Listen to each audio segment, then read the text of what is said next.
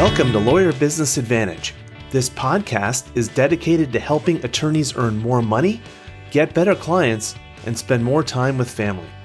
I'm your host, Alay Yajnik, founder of Law Firm Success Group. Smart business guidance for small law firms begins in 3, 2, 1. And it's my pleasure to welcome to the show today, Josh Borger, partner at Berliner Cohen. Josh, how you doing? I'm doing wonderfully. How are you doing? I'm doing very well, thank you. Thank you so much for joining Lawyer Business Advantage. I'm very excited to be talking with you today. I'm looking forward to it as well. And you and I are both members of Provisors, and there are a number of litigators in that networking group. There are a number of litigators in every metro area, but most litigators do things a little bit differently. And so what I'd love to hear from you is, what are the types of cases that you absolutely love? My cases run the gamut because they come from other lawyers. And what the lawyers tell me is they looked at the fact pattern, they scratched their head, they threw up their hands and said, yeah, I don't know. And then they tossed it over to me. So the fact patterns I love are the complex ones, the convoluted ones, the really fascinating ones. I will find something fascinating about every case that I have. I've had cases where people lost hundreds of thousands of dollars in a wire fraud scheme. It runs the gamut, but because of that, I absolutely love it. This definitely plays into something I wanted to talk about, because whenever I speak with you and you talk about the law, you communicate with such passion and such enthusiasm. I know you have a whole history around this, so I'd love to hear from you. Now, why is it that you decided to become a lawyer? And take me a little bit on that journey. Oh, I always knew I was going to be a lawyer. I wrote my first contract. I think I was in 6th grade. It was between my brother and my parents because he didn't want to take piano lessons anymore. And I remember being in high school when they were playing Christmas music over the loudspeaker. And I researched whether you could. And I went to the principal and said it violated the Establishment Clause of 1804. My aunt, who's in her 90s, said, Josh, you've always been like this. So I love the research aspect of it. I love the history of it. In my free time, I research the history of laws. I remember yelling at 3 a.m, I can't believe that. And my wife woke up and said, what's happening? And I said, do you know what's in the Magna Carta? She still reminds me of that because I couldn't sleep. And why would you not read the Magna Carta at 3 a.m? To be a lawyer for the money is just absolutely wrong. It is way too much work. It's not worth it. And nothing is worth it for that. But if you're a lawyer because you think what we do is fascinating, because you're part of this incredible continuum going back thousands of years, going back to when the Normans smacked into England and you were part of this history of developing common law, then it's a pleasure and an honor. And you wake up every morning jazzed about being able to do what you do. I'll tell you, I had a trial that went on for weeks, phase 1 alone. And at the end of phase 1, there were 3 firms on the other side. I was lead on mine. One of the lawyers in charge of his firm, well-known firm in San Jose, leaned over and said, you get way too much joy out of this. You can't get too much joy out of this. It's an honor to practice. And if you view it like that, you're going to be salivating at every case that comes your way because there's something about it that's just fascinating. You have such a dynamic personality. Were you always this way with this kind of personality and this enthusiasm and this energy? Or is that something that developed over time? Always this way. Everyone in my family has said, Josh takes over a room. Even from the time he was young, he would go in and he would take over the room. I think it's probably being third child. You have to make yourself known. No one's going to hand you anything. You got to get attention. No, but I do remember also, let me say that with permission of the principal, I didn't skip school, but I took a day off in high school. And I went to see a trial in court and sat there for the whole day. And I was probably hooked in being a lawyer long before that. But that was also fascinating. I still remember that to this day as a learning experience. Everything is. Well, you're such a high energy guy. How has that factored into your career and helped your career as an attorney? It has absolutely helped my career. And I think makes me a better lawyer than I would be otherwise.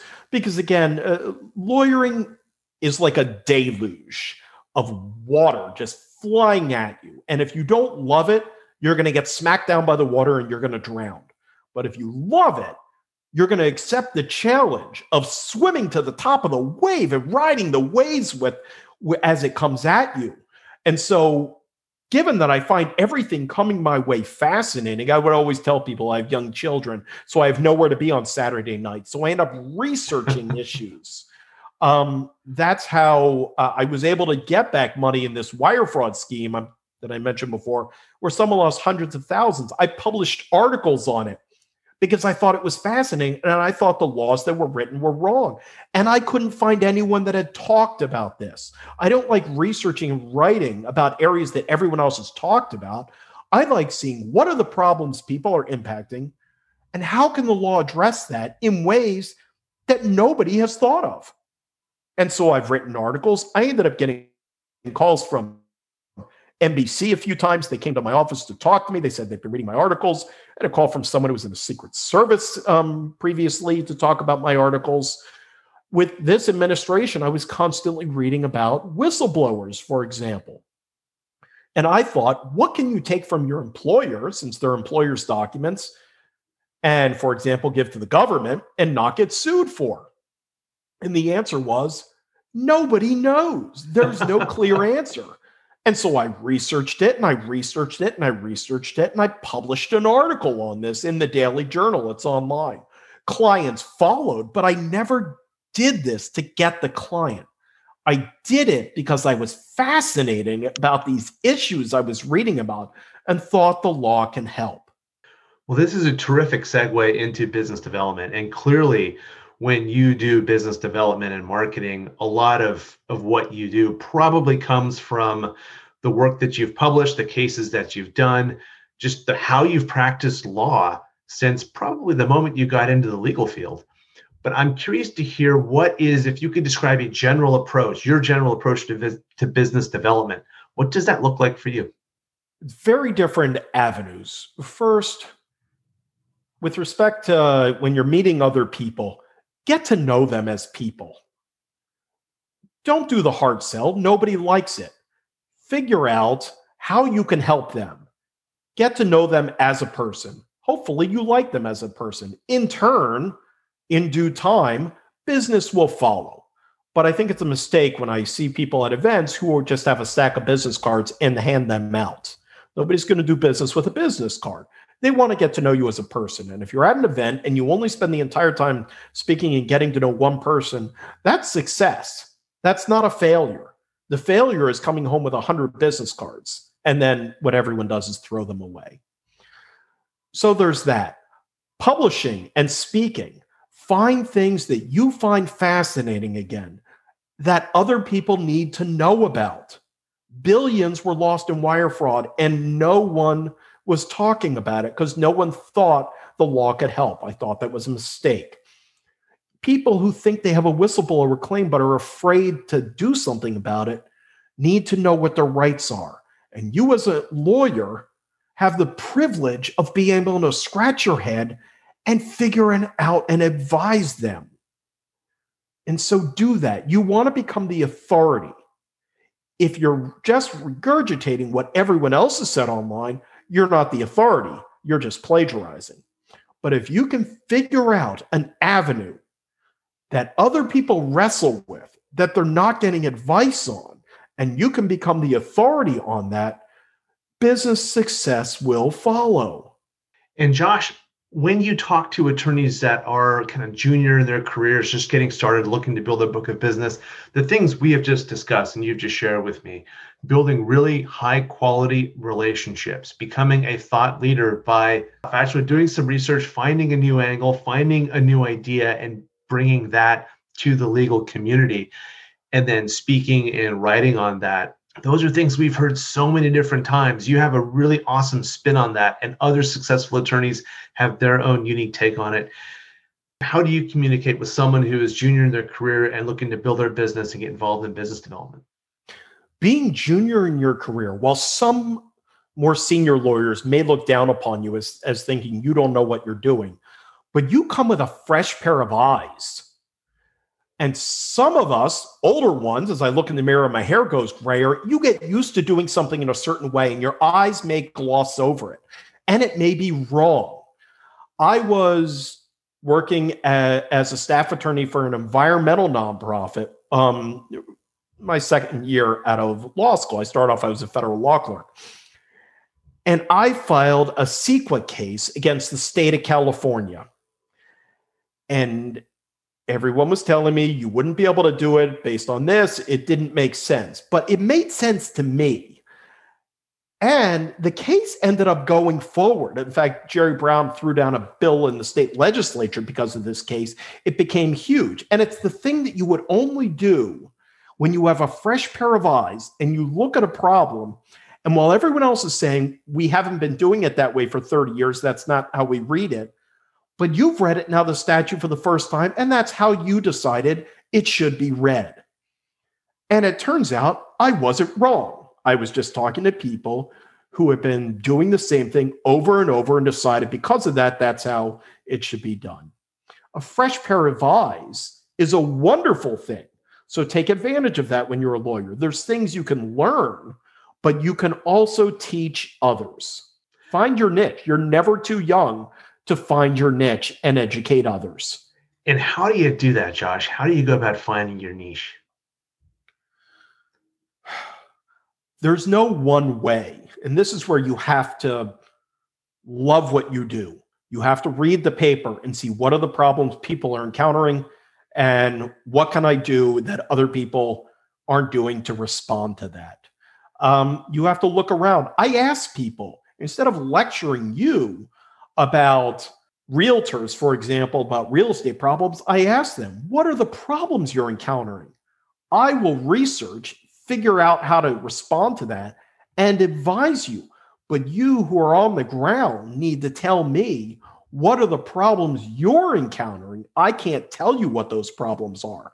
I find that to be a very successful angle, because if a few of them tell you that's the problem they're encountering, the odds are they've all encountered it or will in the future. And they appreciate that you've gone out to help them answer that problem versus the problem that you already know the answer to and you just want to talk about it. I think this is where attorneys have such a huge advantage over so many other professions. Law is everywhere. Law has been everywhere for a very long time. Like you said, dating to back when the Normans invaded England, right? There is bodies and bodies and bodies of case law and legislation and situations that are relevant. And so there really is every opportunity in the world for an attorney to find some area of the law that they have genuine interest and genuine passion about, and then just start digging, get deep, find areas, find those gray areas, find the areas of conflict, learn it, research it, and start to provide some opinions on it and just stay focused on that. And if you can maintain the passion and the interest, the rest of it will follow, like you said, and you are going to have a niche practice, and it's going to be a niche in an area that you love. Most industries, most professions, they can't do that. It's really a cool thing about being an attorney.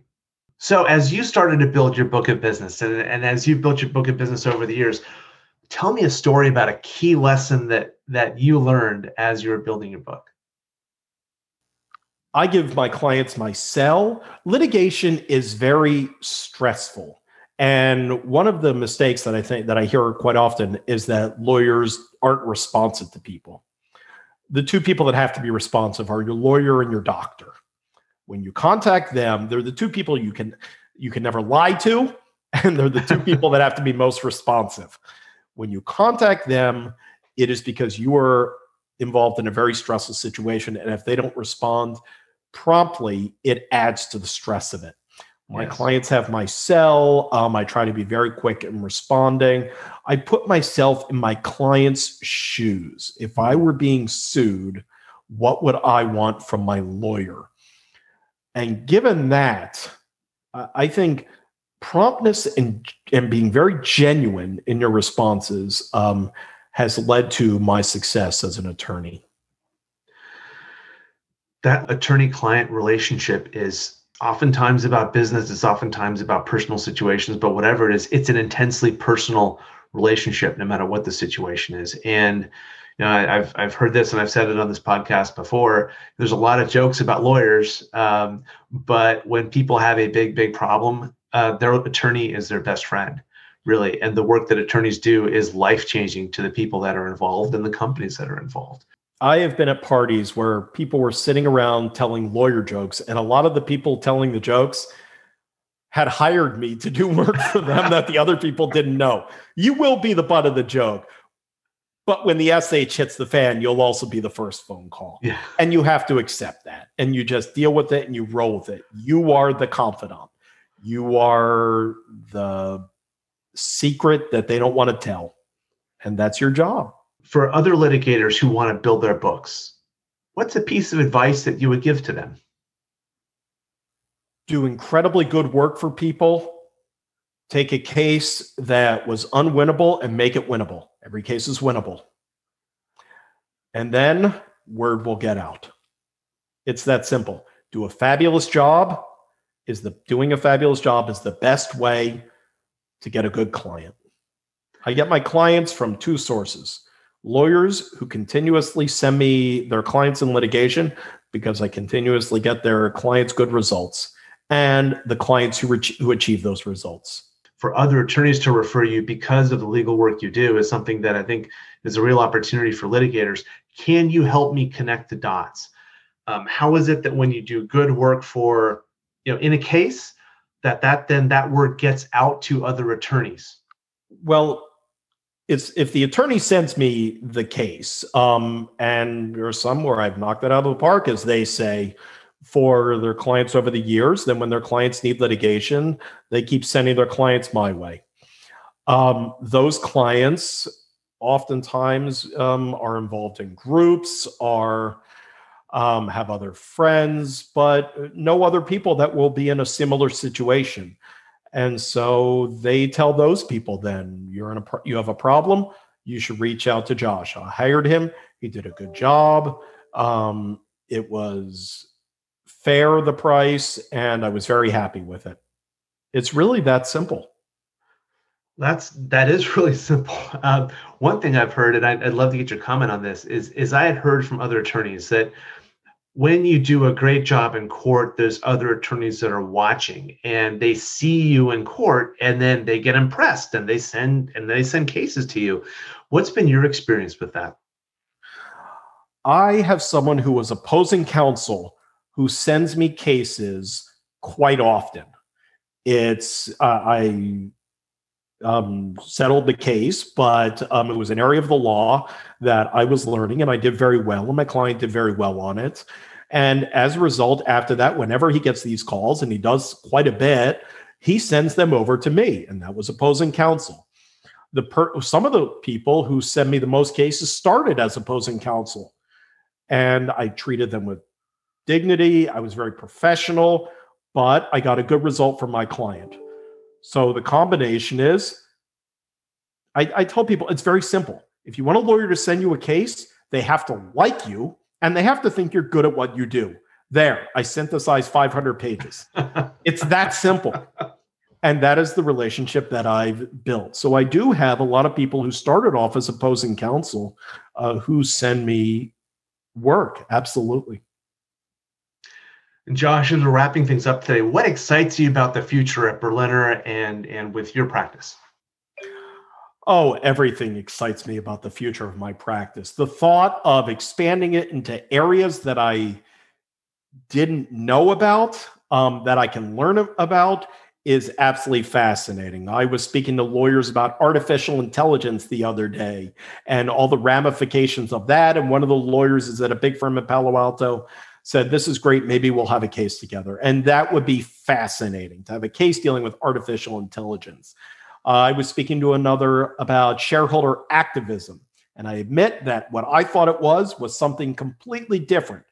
And he educated me as to that. And he said, well, maybe we'll have something together.